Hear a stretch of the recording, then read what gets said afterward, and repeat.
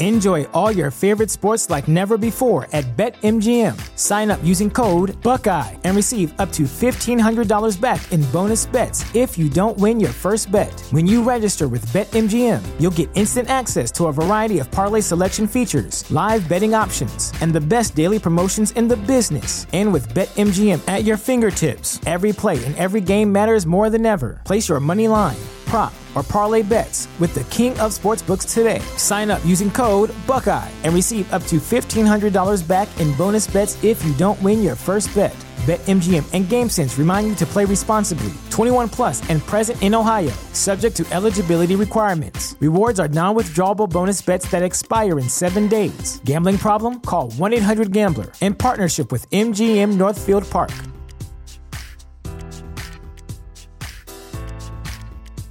The future is a hefty responsibility and not one that we take lightly. But then taking things lightly has never been what Hefty is about. That's why we've created the Hefty Renew program that turns hard-to-recycle plastics into valuable resources like park benches and building materials. To participate, simply fill up an orange Hefty Renew bag with accepted items, tie it up, and drop it in with your regular recycling. That's it. It's that easy. It's time to rethink recycling with Renew. Particular valued resources may vary by geography. More info available at heftyrenew.com. The show is brought to you by our generous patrons at patreon.com/FalloutLorecast. Robots Radio presents the Fallout Lorecast. Welcome to the Fallout Lorecast, a place for the Fallout community to come together to explore the boundaries of our knowledge about the world of Fallout.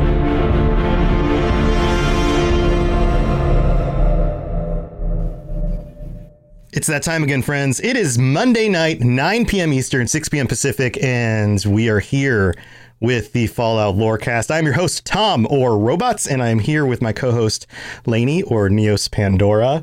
Lainey, how are you doing? Happy Monday. I'm doing pretty good. Sorry if I sound a little stuffy. Promise I'm not sick. I don't have COVID.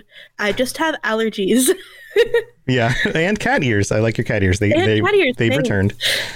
Awesome. Well, I'm sorry you're having to deal with allergies, and you moved into a room that as we were talking before the show started, hasn't been cleaned in like 300 years. So yeah. It's the oldest room in the United States. But thanks for being here. And as usual, we have a very interesting topic this week. We started out this year talking about some of the lore from Fallout 76, which is the newest game in the Fallout series.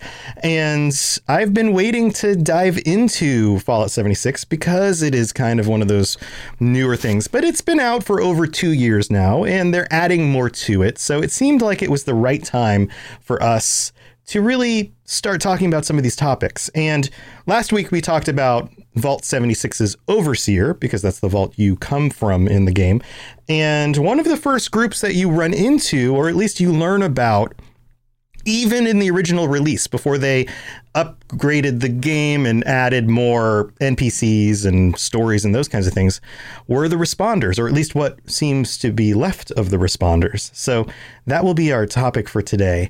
And Lainey, of course, as usual, has put together a wonderful presentation on this, and I'll be chiming in as we go. So Lainey, why don't we just go ahead and kick this off? Alrighty. So I guess we'll start from the beginning. After the Great War, a group called the Responders was founded by 4 members of what were already, what would you call them? Organizations. First response workers. Yeah. First response workers. So you have like police officers and firefighters and so on. So we have Maria Chavez, Jeff Nakamura, Melody Larkin, and Sanjay Kumar, who started acting in the role as essentially a local government for Appalachia after the bombs dropped. And their job was to provide disaster relief to anyone who had either survived the bombs or was being born now that the bombs had gone off. Right. And I want to paint the picture a little bit here. Like, we have the most tragic events in the history of the United States and the history of the world happening. You have nuclear Armageddon, right? That is a terrible, terrible, terrible situation. And we have seen terrible situations in our lifetime, and this last year has been rough. And I just wanted to call this out at the beginning. Thank you to our first responders. Thank you to the people who work in the health services and safety services and those kinds of things, because they genuinely are heroes. And in this situation, it's I don't know. It's interesting to me that this was written a number of years ago, because it is a situation where the world needs their help, and this group steps up. And having talked with some of the people behind these games, they spend a lot of time thinking through this. Like, if this were to actually happen and you ended up in a place like Appalachia that didn't get hit nearly as bad as many other locations, what would happen? And I think they're right. I think that the first responders, the people with medical training, the police officers, the firefighters, many of those people are exactly the people that everyone else would be going to for help. And those are the people who would know what to do and how to respond and how to organize. And that's exactly what happened here, is that these different groups came together and they provided aid to the people in need. Right. They also provided survival training. Anyone could go through the automated system to learn how to survive in the wasteland from what they were learning, which is really awesome. So they basically turned Appalachia into a space where people could keep surviving, and they didn't have to be alone. Unfortunately, not everyone was on the same side as them. Right. And one of the themes I want to point out here is we learned in the last episode about the Overseer from Vault 76, what she discovered about what happened with these groups and the reason why they fell apart. And we're going to get a little bit more into that with this episode, in that not everybody was on the same page. There was a lot of disagreement. There were a lot of people who were working against each other. Even though they all had good intentions, they were working against each other. And I think that is the greater tragedy here. Right. And well, in the last one, the Overseer says that that's exactly why she thinks they failed. Exactly. Yeah. Right. So the responders were essentially the leaders in these post-war restorations, and their efforts were focused in the capital of West Virginia, Charleston, West Virginia.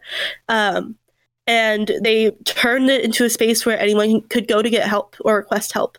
And because of that, it was becoming restored in a faster fashion than the rest of the wasteland was at this point, because that's where the people were, Mm-hmm. So they were creating a real community there again. Unfortunately, the demand for aid outweighed what they were able to supply, leading the responders to limit their ability to give aid to anything they could address immediately. So if what they needed to do was something that they didn't have their hands on enough materials, or if they had to go out and go somewhere, like they had to go on some sort of journey, it was out of the cards. They couldn't do it anymore. Unless they could address it right then and there, it was no longer an option. And we've seen a lot of this kind of decision making happening in just the last year with the things that we've been dealing with, the people who need help right now are the ones who get it. And it's hard to do any long-term planning or reach out beyond the people who are immediately there in need in the moment. So it is unfortunate they couldn't do as much as they had wanted to. Right, because they definitely did want to, but they were unable to. This unfortunately led to some survivors being totally neglected.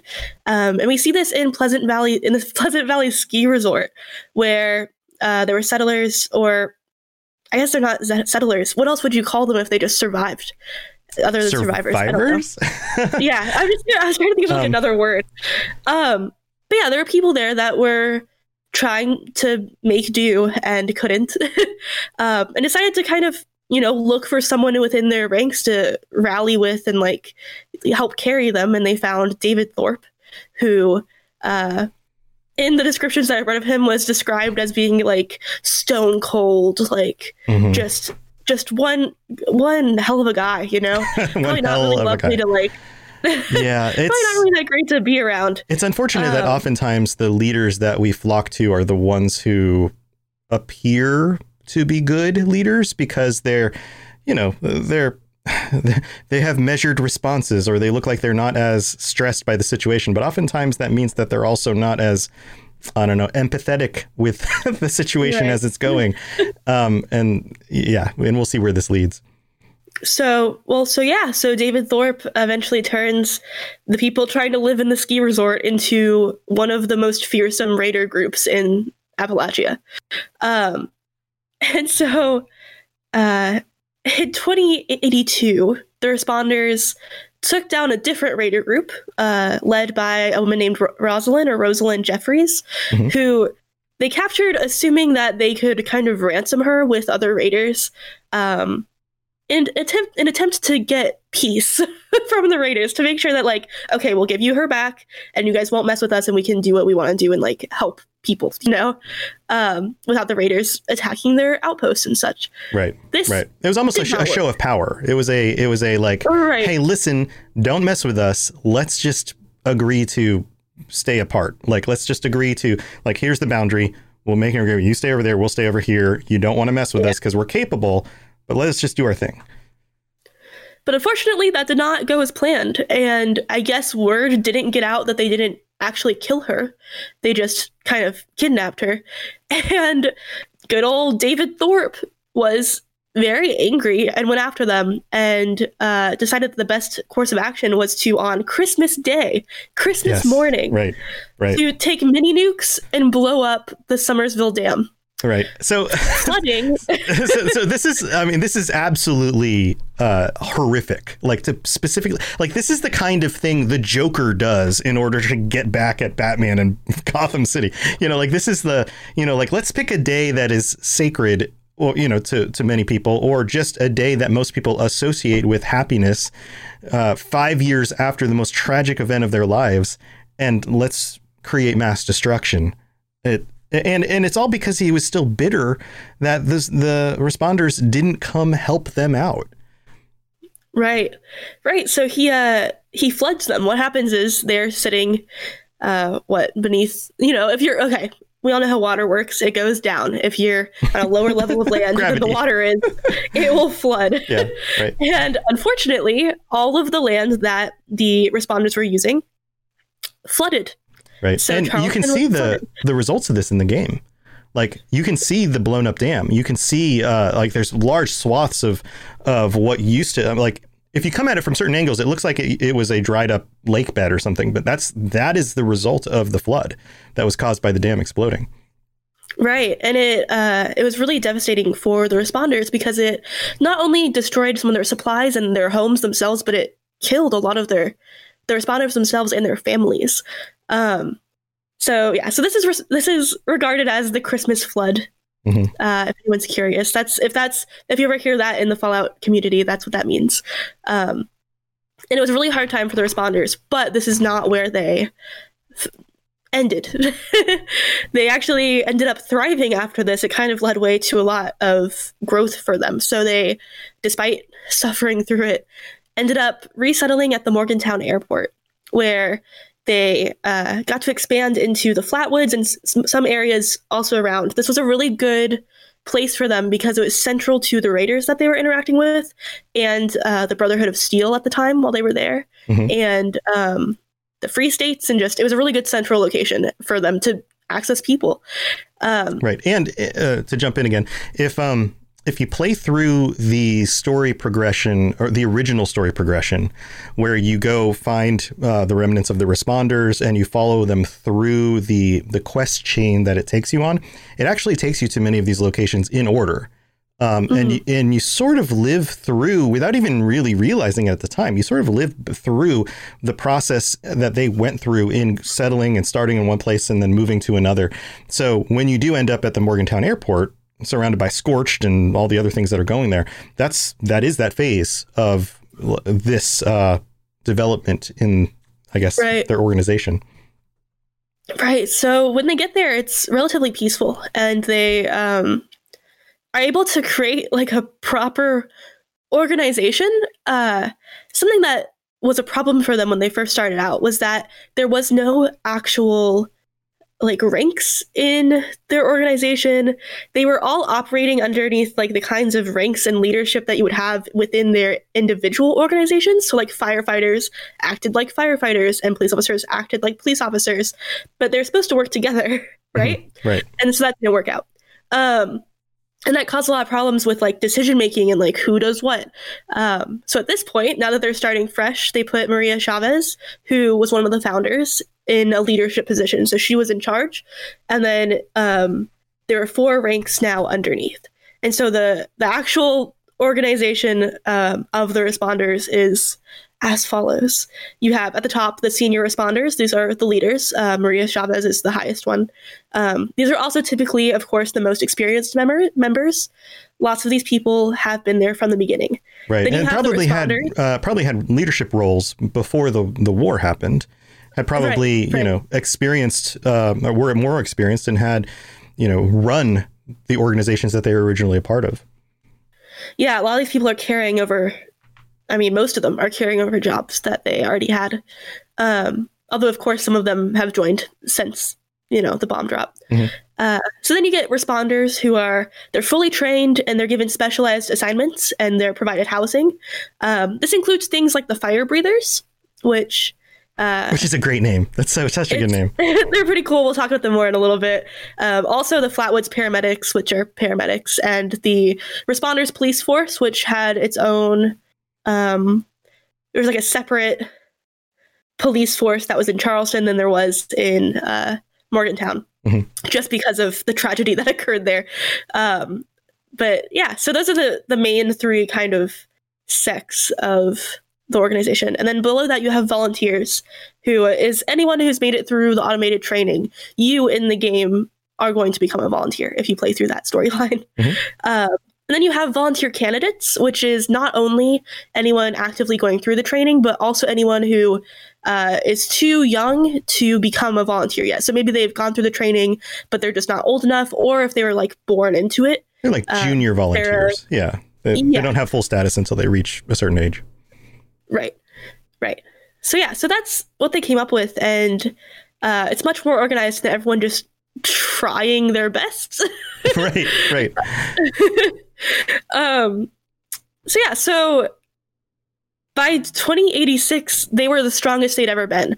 And at this point, they were not only thriving on their own, but they were working alongside the Brotherhood of Steel and the Free States, which is awesome. And they were able to do this because they had a lot of supplies. In this new location, they had access to much more land to farm things.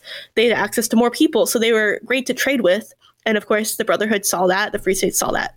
Yeah, so this is where it ends, right? Like, this is great. Like, everything's going well. They've bounced back from the tragedy of the Christmas flood. And, I mean, just like any of these Fallout stories, it ends up good and happy, right? Oh, of course not. Of course not. So you see here, it does sound dandy, right? So they have the Brotherhood to help them fight things. Sounds dandy. If they wanted to. Everything is great, except there's someone that everyone kind of either didn't know about or forgot about, depending on if we're talking about the player or the people in the game. Yeah, I think the Enclave exists. Yeah, I don't think the responders had any real sense of who the Enclave was. Yeah, at this I don't think so either. I don't think they had any idea. And probably lots of players, if you depending on what Fallout games you have or haven't played, you might not know much about the Enclave either. Right. Yeah. So this is really just like these people the boogeyman came out and caused chaos, essentially. But the Enclave came out of hiding and was like, haha, we've been doing some tests. Here's some Scorch Beasts. And then just let them deal with it. Here's have some Scorched. Enjoy. Yeah. So this marks the beginning of the Scorched Plague. This is where it all begins. Right. From this point prior, there was no Scorched. Right. Yes. So that's absolutely a wonderful place for us to pause and do the middle of the show and come back and talk about the Scorched, because anybody who's played Fallout 76 knows about the Scorched Plague. You fight scorched humans, you fight scorched beasts, animals that are scorched, the Scorched Beast Queen. Like, you deal with all of this. This is kind of the main original storyline of the game. And to think that they lived for a number of years without the Scorched Plague, almost 10 years. This is 9 years later without the Scorched Plague. Right. And then all of a sudden, and things were going pretty well. And then all of a sudden this happens. And that's even more phenomenal to think about it yet in this situation, because there are still raiders. There are still super mutants. There are still mutants in the wasteland terrorizing things. There's still a lot of dangers. There's these groups are working together, but they're not necessarily united. And they're basically holding their own. They're creating environments for people to kind of live and start putting their lives back together 9 years after the Great War. And that's an accomplishment, because we know how most of the world of Fallout goes. Like, things just don't seem to get better. 200 years later, things are still not good, and people are still just trying to eke out a meager existence. And they were doing pretty all right for themselves. And then the Scorched Beast plague happens. And that's just, I mean, it's very unfortunate, but of course it's a very interesting way to write this in. And if you don't know the history of it, then all you think is, oh, these Scorched Beasts have been here since the bombs dropped. They hadn't, actually. Different things happen at different times. Of the radiation. Yeah, they're not a result of the bombs and the radiation. So that's a wonderful place to go into the middle of the show. Why don't we do that? Enjoy all your favorite sports like never before at BetMGM. Sign up using code Buckeye and receive up to $1,500 back in bonus bets if you don't win your first bet. When you register with BetMGM, you'll get instant access to a variety of parlay selection features, live betting options, and the best daily promotions in the business. And with BetMGM at your fingertips, every play and every game matters more than ever. Place your money line, prop, or parlay bets with the king of sportsbooks today. Sign up using code Buckeye and receive up to $1,500 back in bonus bets if you don't win your first bet. BetMGM and GameSense remind you to play responsibly. 21 plus and present in Ohio, subject to eligibility requirements. Rewards are non-withdrawable bonus bets that expire in 7 days. Gambling problem? Call 1-800-GAMBLER in partnership with MGM Northfield Park.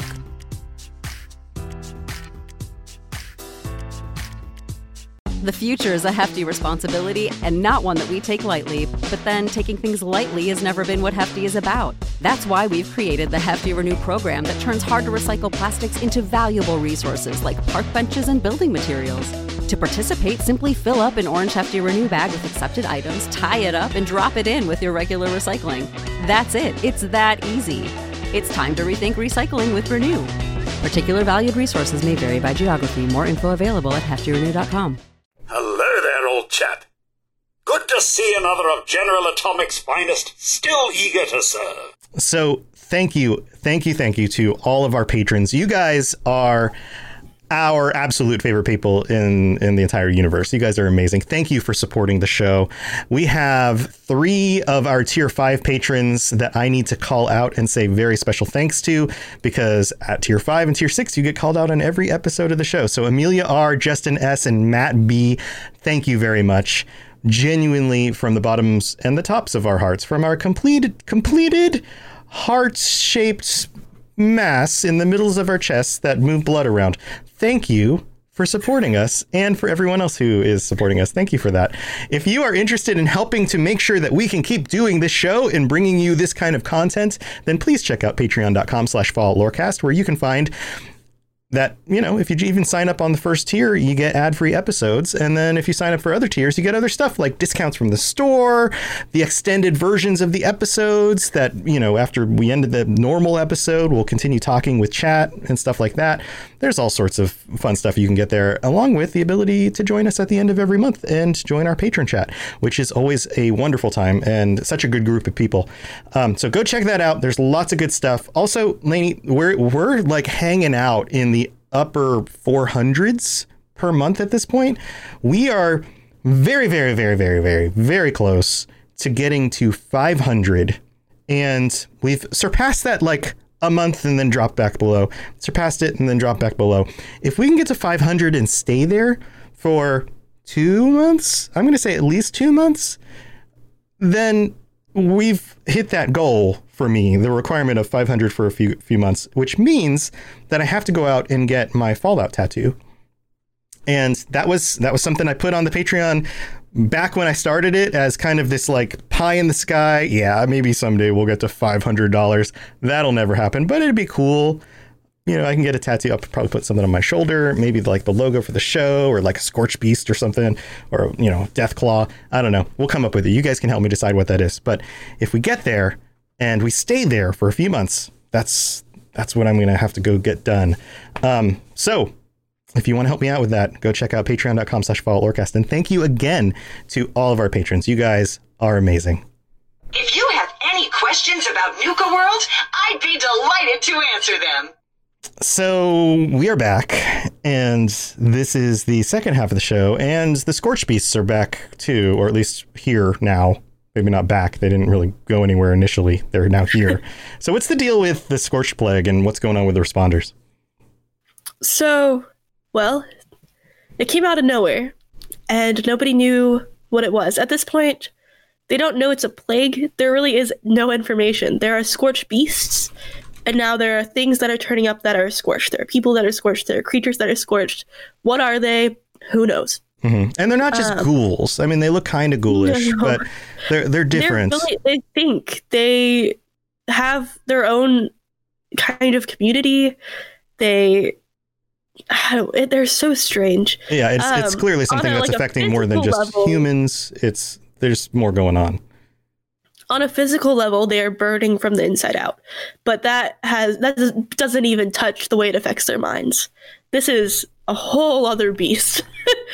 And it's a plague, so anyone can get it. Yeah, we'll have to dig into this more in a future episode, because this is a whole episode by itself for sure.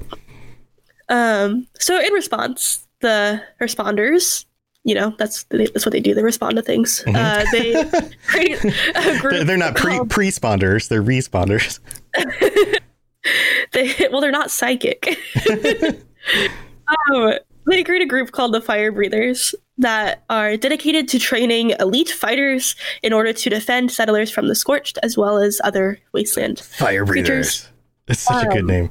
It's super cool. They're military trained. These are members of the military that work for the responders that are training their elite fighters to get the Scorched, which they don't even know what they are. They're just getting them. They're doing their best. That's the whole story. Is just like, and then they did their best. Yeah. And then they tried again and they did their best. It's like, what are they even doing? So the Brotherhood of Steel, I don't know if it's because maybe they had more insight onto what the Enclave was doing. I don't know if it's just because they figured it out sooner. But they attempt to warn Maria Chavez of the Scorched and how dangerous it actually is, and the way that it might actually be affecting things. Nobody really knows what's going on or how to fix it. But the Brotherhood has some insight and tries to share it. Mm-hmm. And Maria decides that she wants none of it, because she thinks that the Brotherhood is just like big old military. It's just going to go fight everything. It doesn't care about the people, and she cares about the people. And she thinks that if she attacks this on her own, she'll come to a better conclusion. Right. So she's too stubborn to accept her advice and just totally disregards it. Which is very tragic, because this is another place where the groups could have been working together. We did. This was one of the topics that I did an episode on months ago, was the Brotherhood in Appalachia and Taggarty's Thunder, the development of the Brotherhood, the support from Maxon. There was a lot that they were already doing and accomplishing in the Wasteland. So their advice on this would have been very useful to have followed, because while the responders were responding to their needs in their part of Appalachia and maintaining the livelihood of the people there, the Brotherhood were a trained military force. They were ex-military who were now restructured around this new ideology and had many accomplished and been fighting a lot of these dangers before the responders even became aware of them. So this was a bit troublesome, not only because it was a dumb choice on her part, but also because at this point they're allies. And she decided that suddenly the responders just aren't listening anymore. And it's unfortunate, because their alliance had been very strong, right? They were all thriving right before this happened. And it's almost like just like that, it just fizzled. It was just over because they stopped communicating, which is just, it's the worst. anything would have been better.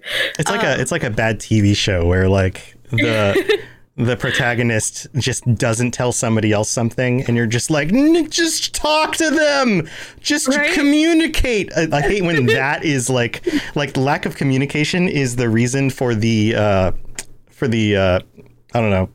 The ramp up to the climax of whatever the story happens to be. Like, it's just like, that's the easiest thing to solve. Just talk, like it's better for there to be like some physical thing that keeps you apart. OK, that makes sense. But like, you just aren't telling them. Come on, stop.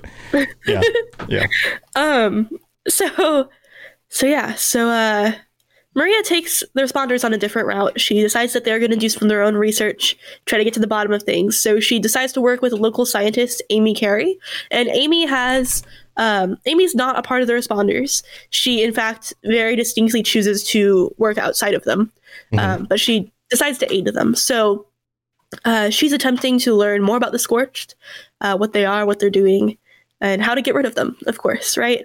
And it's through research with her and some other scientists that they eventually do find out that it is a plague. Right. Right. And so this project with Amy is supposed to be a secret, except in 2095, somebody leaked it to the Brotherhood, who showed up with the responders, and at this point they are not friends, showed up, put the responders at gunpoint, and asked Maria what she was working on. And of course, because everyone is stubborn and dumb now, they just don't tell them. Stubborn and dumb now.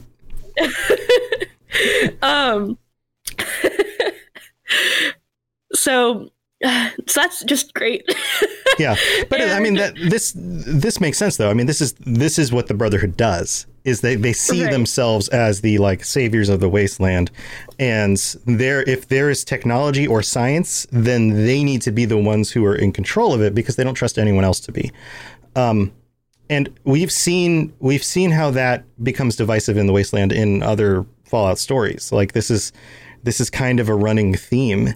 And when they're at their best, they tend to be more sharing and more considerate of other people. And of course, that does put them in their own, danger sometimes. But when they're at their worst, they are, completely isolationist and doubt anybody else even has the ability to do the right thing in the situation. And of course, that creates friction. So of course, Brotherhood shows up, puts them at gunpoint. They don't share anything.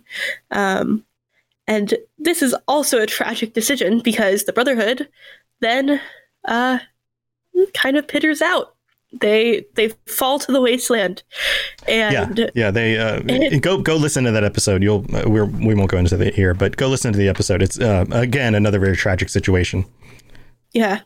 So it's they're gone, and the responders are really the only other group that's attempting to keep people safe in the wasteland and make it easier to adjust to the world like this and kind of get rid of the creatures that are around.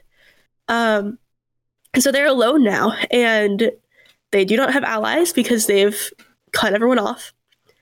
And between the Scorch Beast attacks that they're starting to get from the Scorch Beasts, which are big old, for anyone who hasn't played 76, can we describe the Scorch Beasts? They're like dragons. They're dragons. They basically took the code for dragons from Skyrim and crammed it into Fallout is what they did. Yeah. But they're giant bats. They're giant mutated bats is what they are. And they have this like sonar attack that they shoot at you. These big rings of like, I don't know, sound, but they're visualized, and they can swoop and poop at you is what I call it. They drop that I don't know, that mist, like the radiated mist as they like come down and swoop on you. They're big baddies, and until you reach high enough level, and you've kind of maxed out your character, you've got some good weapons, you've got some good armor and things. They're a constant threat because especially in certain parts of the map, you're more likely to run into them, and you'll hear them. You'll see them flying around in the distance, and they'll come down and fight with whoever's below them. They don't care. They just they're like the dragons in Skyrim. Yeah, swoop and poop. That's what they do. Swooping and pooping. Yeah. All right. So, I have to keep dealing with sushi. I'm so sorry. It's okay. So okay. So between the Scorch Beasts and the Raiders attacking various outposts, attacking the responders in general, both at their base and wherever else they've spread to, because at this point, I mean, they were doing really well. They spread all over the place. Things get really tough because there's no one else helping. They're the helpers. And when the helpers are the ones being attacked, what are they supposed to do? You know? But they had a little bit of hope because they were still working on their science projects, right? They have a better idea of what the Scorched are at this point. They've seen the spread of things. Science projects. They've got their trifold thing set up. Somebody has a little volcano on the side, and then somebody else is like, that's not even an experiment. It's just a project. Yeah. Some kid accidentally invents a time machine. It's, science projects. And they thought they could produce a cure for the Scorched Plague, which they might have been able to, right? In the game, you were able to inoculate people eventually in one of the quest lines. Had they been given a little bit more time and a little bit more support, they were very close. Right. Yeah. But because they didn't listen to the Brotherhood in the very beginning, they're too late. And so by the point that they would have gotten it through, not only were they being attacked so much from all of the things in the wasteland, everything's out to fight you, including the people, right? It's a dangerous, dangerous world. But also, it was interfering with their communication with other outposts. And so the research wasn't only happening in one spot, right? They had people from the outside helping, and they couldn't contact these people anymore because different outposts were going down. And so they sent out the Fire Breathers in an attempt to kind of stop the Scorch, kind of close them into different areas, make it a little bit easier, buy a little bit more time to get this cure out, and all hell breaks loose. It was kind of a last-ditch effort. Yeah. Yeah. And the Fire Breathers certainly were not enough. And all of the responders died. Like, that was it. Which it's rough. But if you spend any amount of time in 76, you can see that truly, unless you're a beefcake, you can't survive as a normal person in the wasteland. Like, it won't happen. Like Fabio? So that's an old fool. Fabio was like the guy that was on all the fronts of the romance novels back in like the 90s. Oh. Yeah. I wasn't alive. No, you weren't. Oops. I said oops as if I had a choice. Oops. But yeah, so the Scorched is dangerous, the Wasteland is dangerous, the responders could not handle it, and out they went. But that's not the end of the story. No. Yeah. There's a little bit more. I mean, so all of their stuff is, well, not all of it. Obviously, we had a flood from the dam, and we had whatever else has happened since then. Sure. But a lot of things are left behind. And if you play the game, you can go and see them, and you can go through the automated training. You can become a volunteer, and you can learn more about the Scorched and things like that. But it appears that not all is lost, and that you, as a player character, may not be the only one kind of looking into all of this. So in 2102, that's the year that the responders 100% they were gone. But in 2103, a settler named Heather Ellis. Well, I think 2102 is when you leave the vault. They've already been gone by then. Okay. So by then they had been completely eradicated. Yeah, by 2002. Right. Sorry, I didn't reboot. It's okay. So a year later. So this coincides with Wastelanders coming out, which every year in the real world is actually a year in the game as well. So the game launched. It was 2102. Your player character leaves Vault 76. A year goes by, the events of Wastelanders happens, and people start moving back to Appalachia. And that's when the settler shows up, Heather Ellis. Right. And she comes across, I think in the Flatwoods, what's left of the responders. Right? It's in the Flatwoods. I'm trying to think of playing the game. Yep.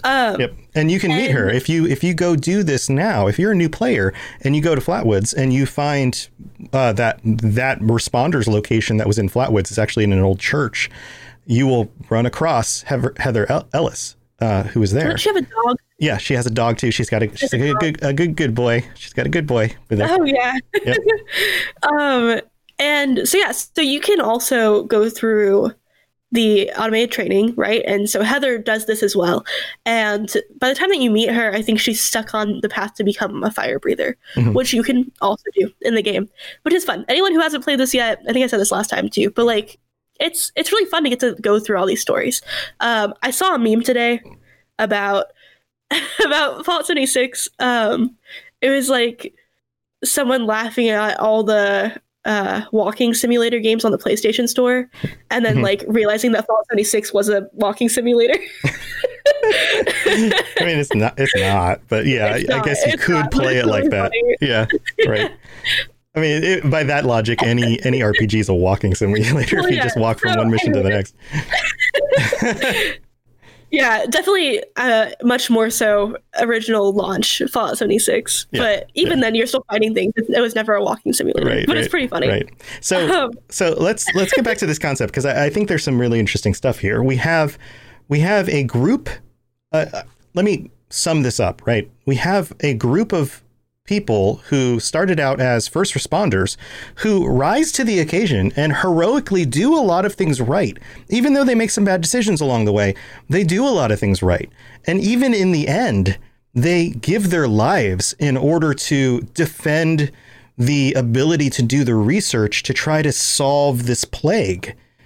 And they make a lot of good decisions. They organize, they create a structure, they train people, they have a actual unified response. They try to make things work out among different groups in the wasteland. They devote attention to science where it's needed.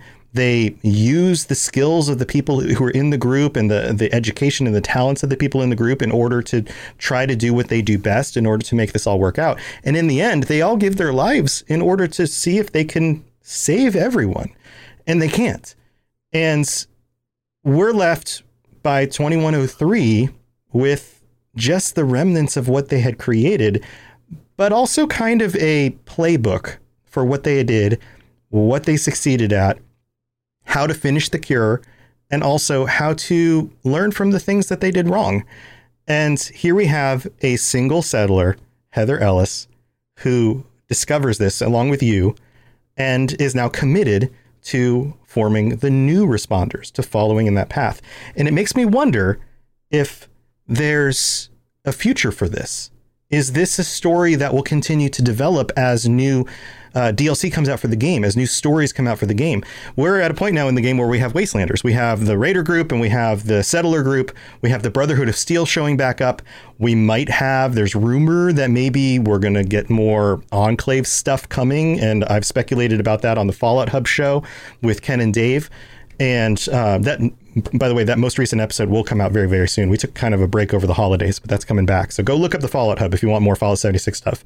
But this could be the beginning of the new responders. What if after this next expansion comes out, we find that she has now rebuilt parts of the responders and has started recruiting again, or is working, has followed the path and is now working and communicating with the Brotherhood of Steel, or becomes part of the Brotherhood? Like, this could go many different directions.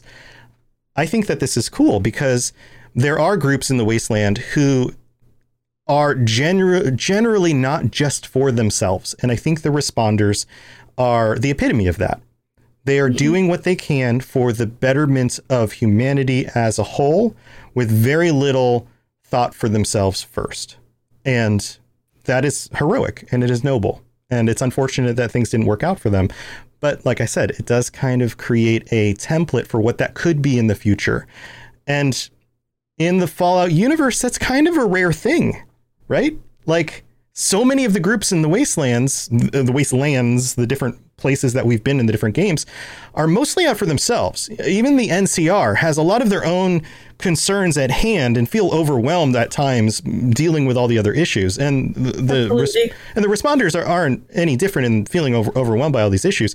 But they were first and foremost responders. They were first and foremost paramedics and medical people and police officers and firefighters who have been trained to try to put other people's needs first. And I think that is a really interesting and different kind of perspective than we get in many of the other Fallout games. So it's actually very, very cool. Yeah, Reagan Legan. I hope I say Legan right, like you would want me to read that. 21 in chat says the responders are what the Brotherhood thinks they are. Potentially, yeah. It's, the Brotherhood could learn a lot from them.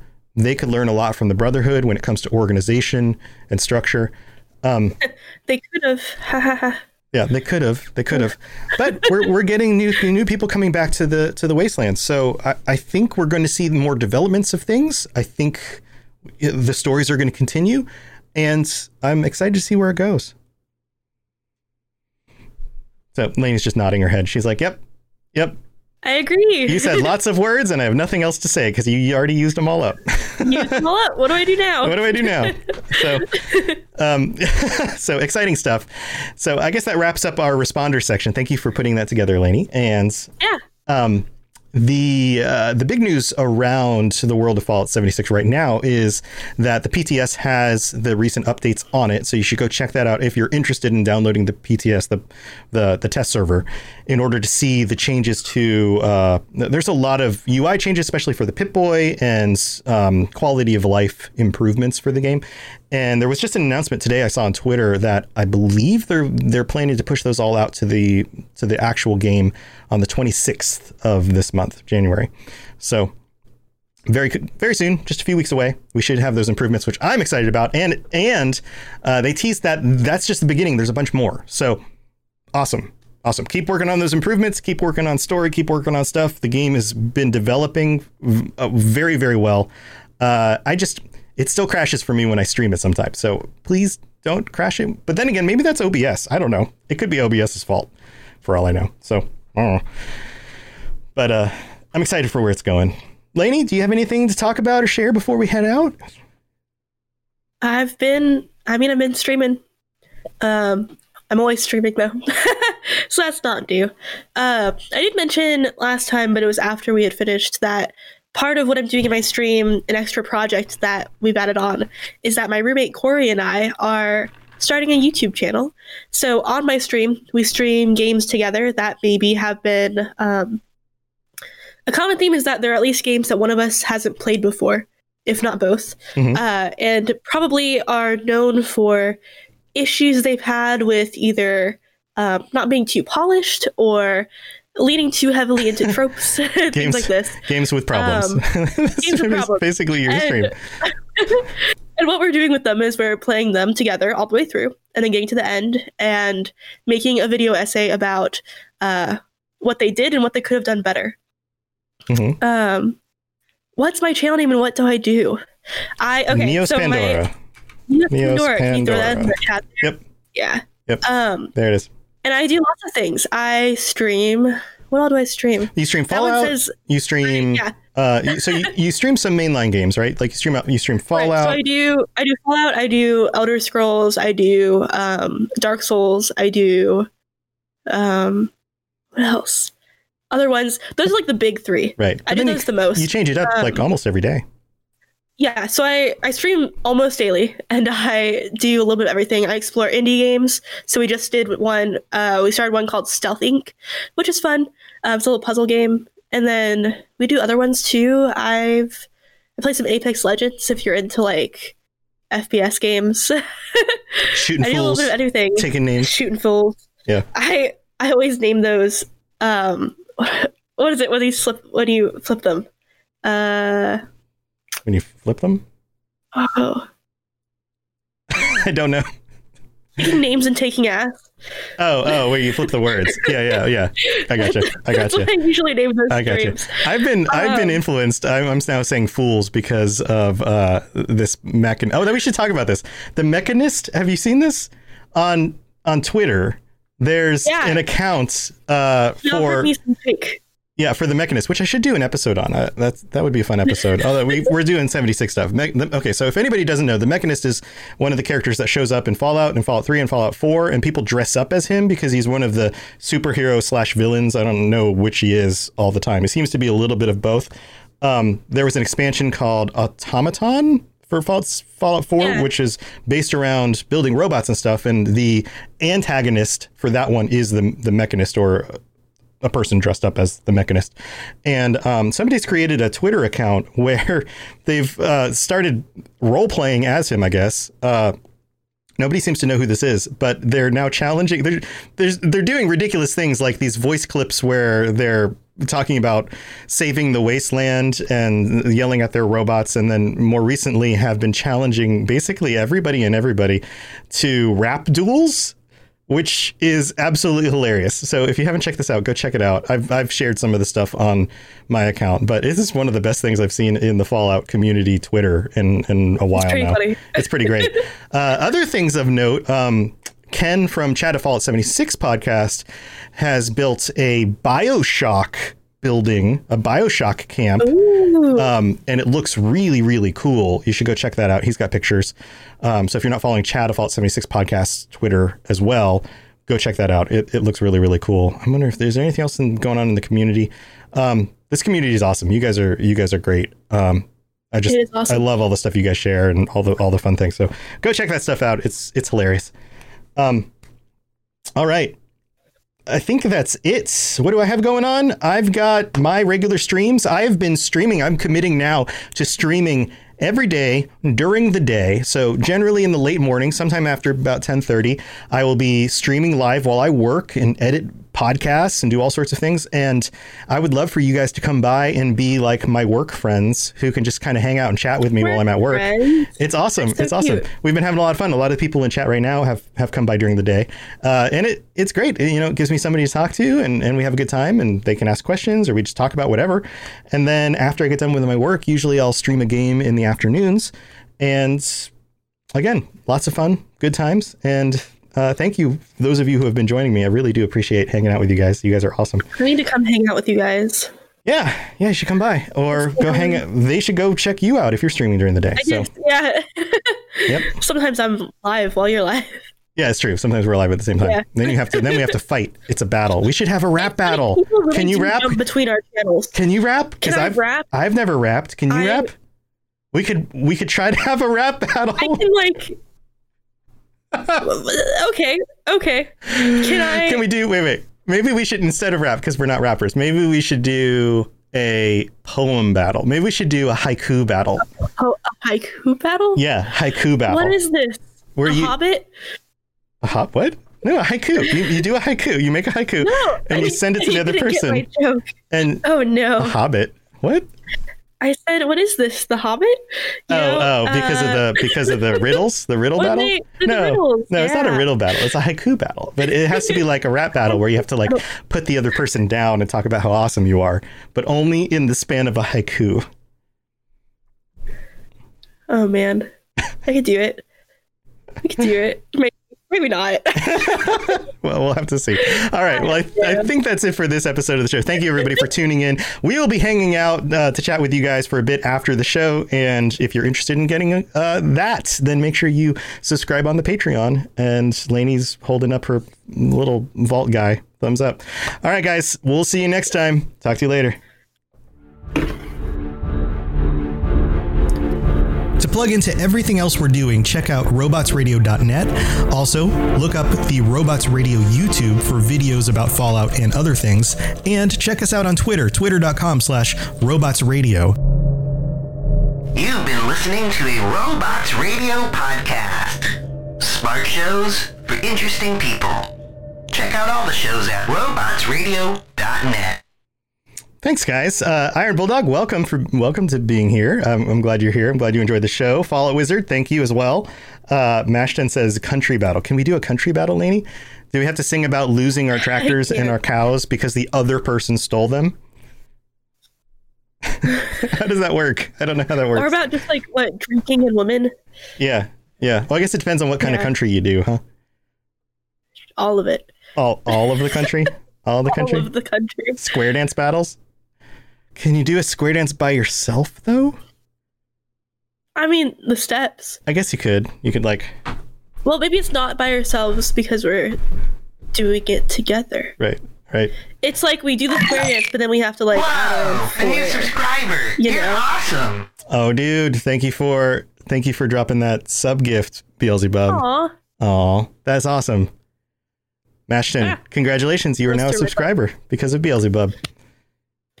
Yay! What was that, Lee? Congratulations. What? Another one? A new subscriber. Oh. You're awesome. Iron Bulldog. What the heck? Aw, thanks. That's great. You guys are great. Nice. Yeah, you guys are the best.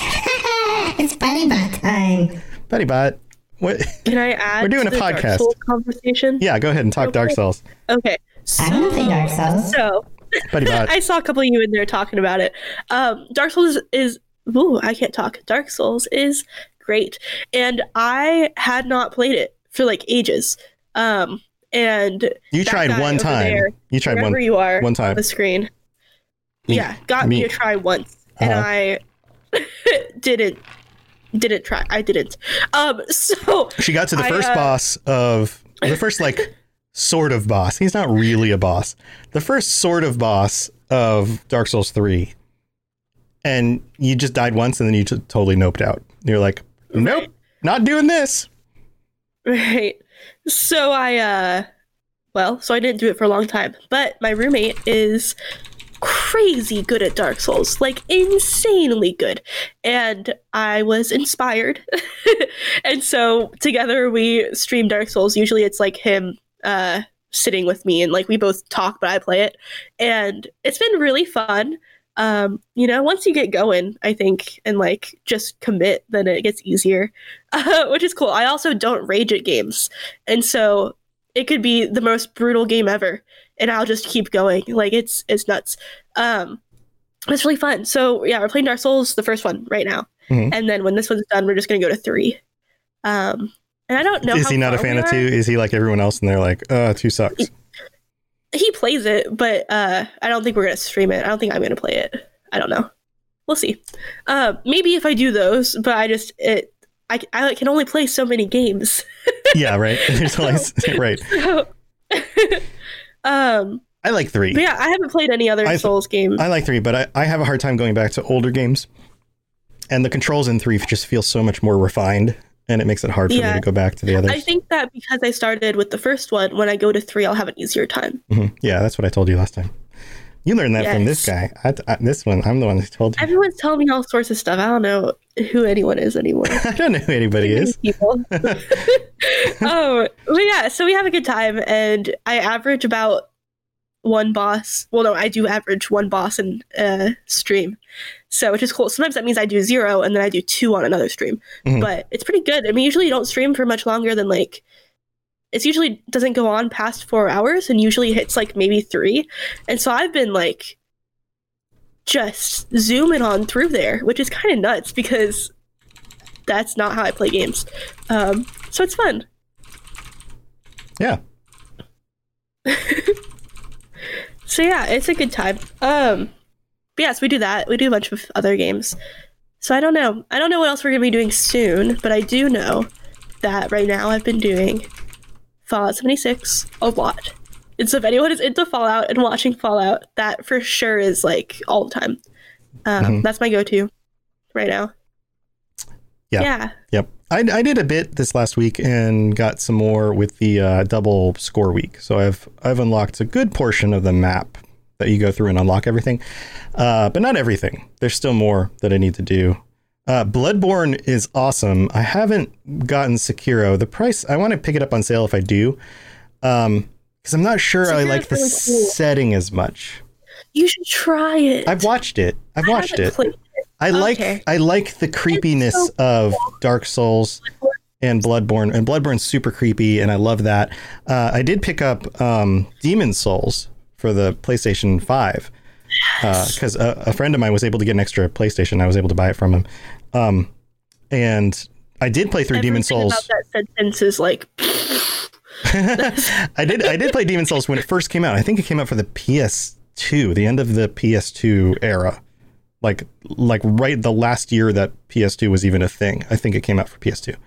And played through part of it, but only got so far into it. And it wasn't until Dark Souls that I was able to complete a Dark Souls game.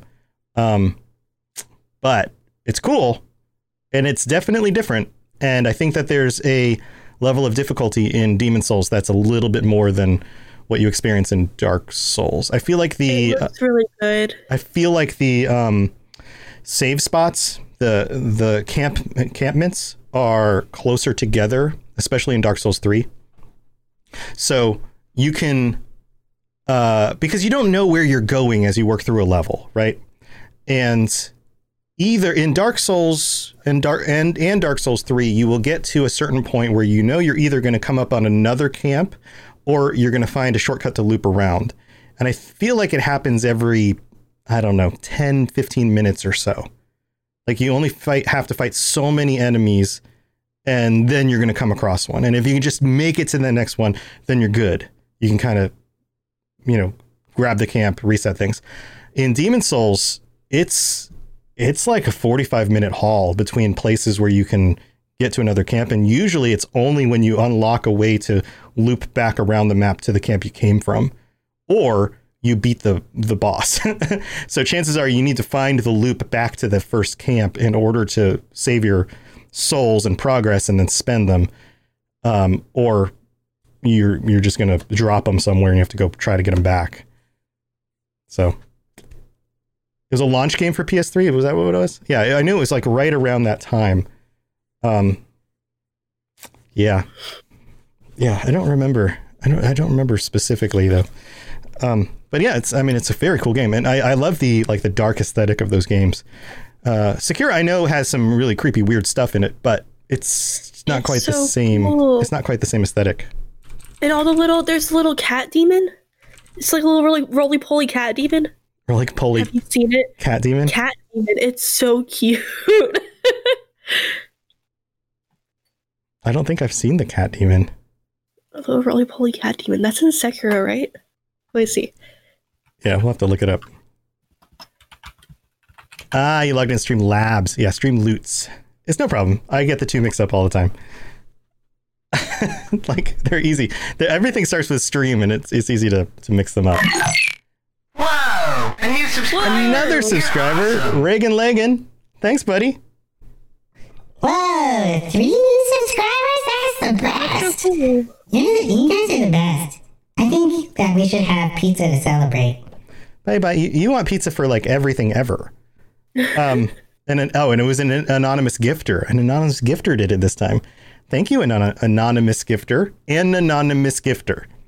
It's all one word. That's awesome. Love games like Dark Souls, like Fallen Order. Yeah, Fallen Order's got a little bit of Dark Souls DNA in it. It's true. Especially if you played on a harder difficulty. For sure. Yeah, Souls likes are all cool. My roommate is like the Souls guy. He's played everyone else has a soul. He has multiple souls. Multiple souls. He's won them all. He has put the time in. He's collected them. This man has earned more souls. Sucked them from his enemies. Multiple souls. That's funny. Well, yeah. Also, sorry, I don't know. Is it weird to share this on a channel that isn't your own? Can I share a success? Yeah, no, go for it. 25 subscribers. Nice. On Twitch. Nice. Isn't that so cool? That's great. Whoa. That's great. That's awesome. Really cool. Yeah. Congratulations. Thank you. It's really fun. I did it. I had it set for by the new year, I think. And I was at 23 on New Year's. And then my stream, the first stream I did after New Year's, it was bam, bam. And I got the next two.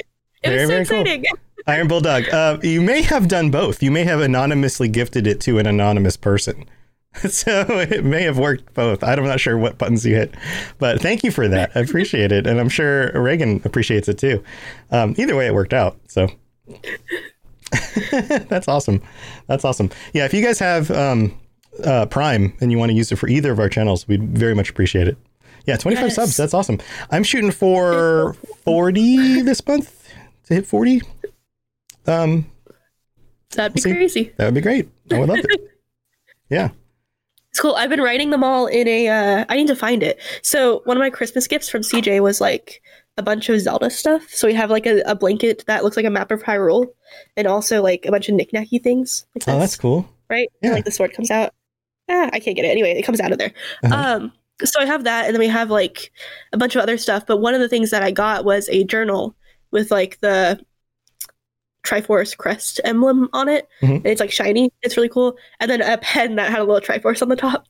And I've been writing all my subscriber names in the journal and letting people leave like reviews. So you know, like when you go somewhere to like a museum or like an Airbnb or anywhere that you like stay and go and enjoy your time there, you can leave a little review and like your name or whatever. Right. That's essentially what I'm doing here. And the goal is that I can look at this in 5 years and see just the weird stuff that people made me write down. You know? Nice. So it's pretty fun. That's cool. That's cool. Are you going to be streaming anymore tonight? Oh, not tonight. I'm other stuff? Allergic to my room. So you're trying to just work on breathing? Yeah. Cool. Okay. Well, I'll be back tomorrow sometime in the late morning. Eastern time or early morning Pacific time, and well, not early morning, but like morning. And I hope you guys come back and hang out with me or Lainey while we're streaming. We would love that. I'll be working on stuff during the day and then also playing games a little bit later. And Lainey's always playing fun games on her channel, so come hang out with us. Thank you guys for being here. We really appreciate having you guys in chat while we do this. We love, especially the funny comments you make while we're doing the show. It makes it more fun. It makes it more fun. You guys are awesome. Thank you for being here. All right, Lainey. Well, it's time to head out. Chat. You guys are the best. We'll see you later. Have a good night. Bye. Bye, everybody. Bye. Make sure you bring pizza next time or we won't let you in. Pizza only. That's your ticket to get in, is you gotta bring pizza. Okay, see you, bye.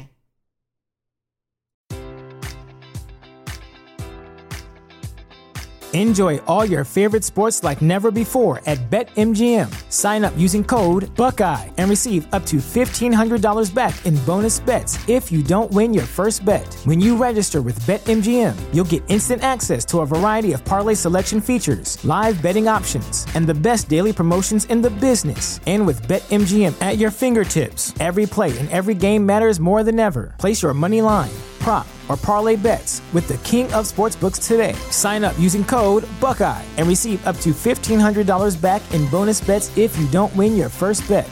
BetMGM and GameSense remind you to play responsibly. 21 plus and present in Ohio, subject to eligibility requirements. Rewards are non-withdrawable bonus bets that expire in 7 days. Gambling problem? Call 1-800-GAMBLER in partnership with MGM Northfield Park.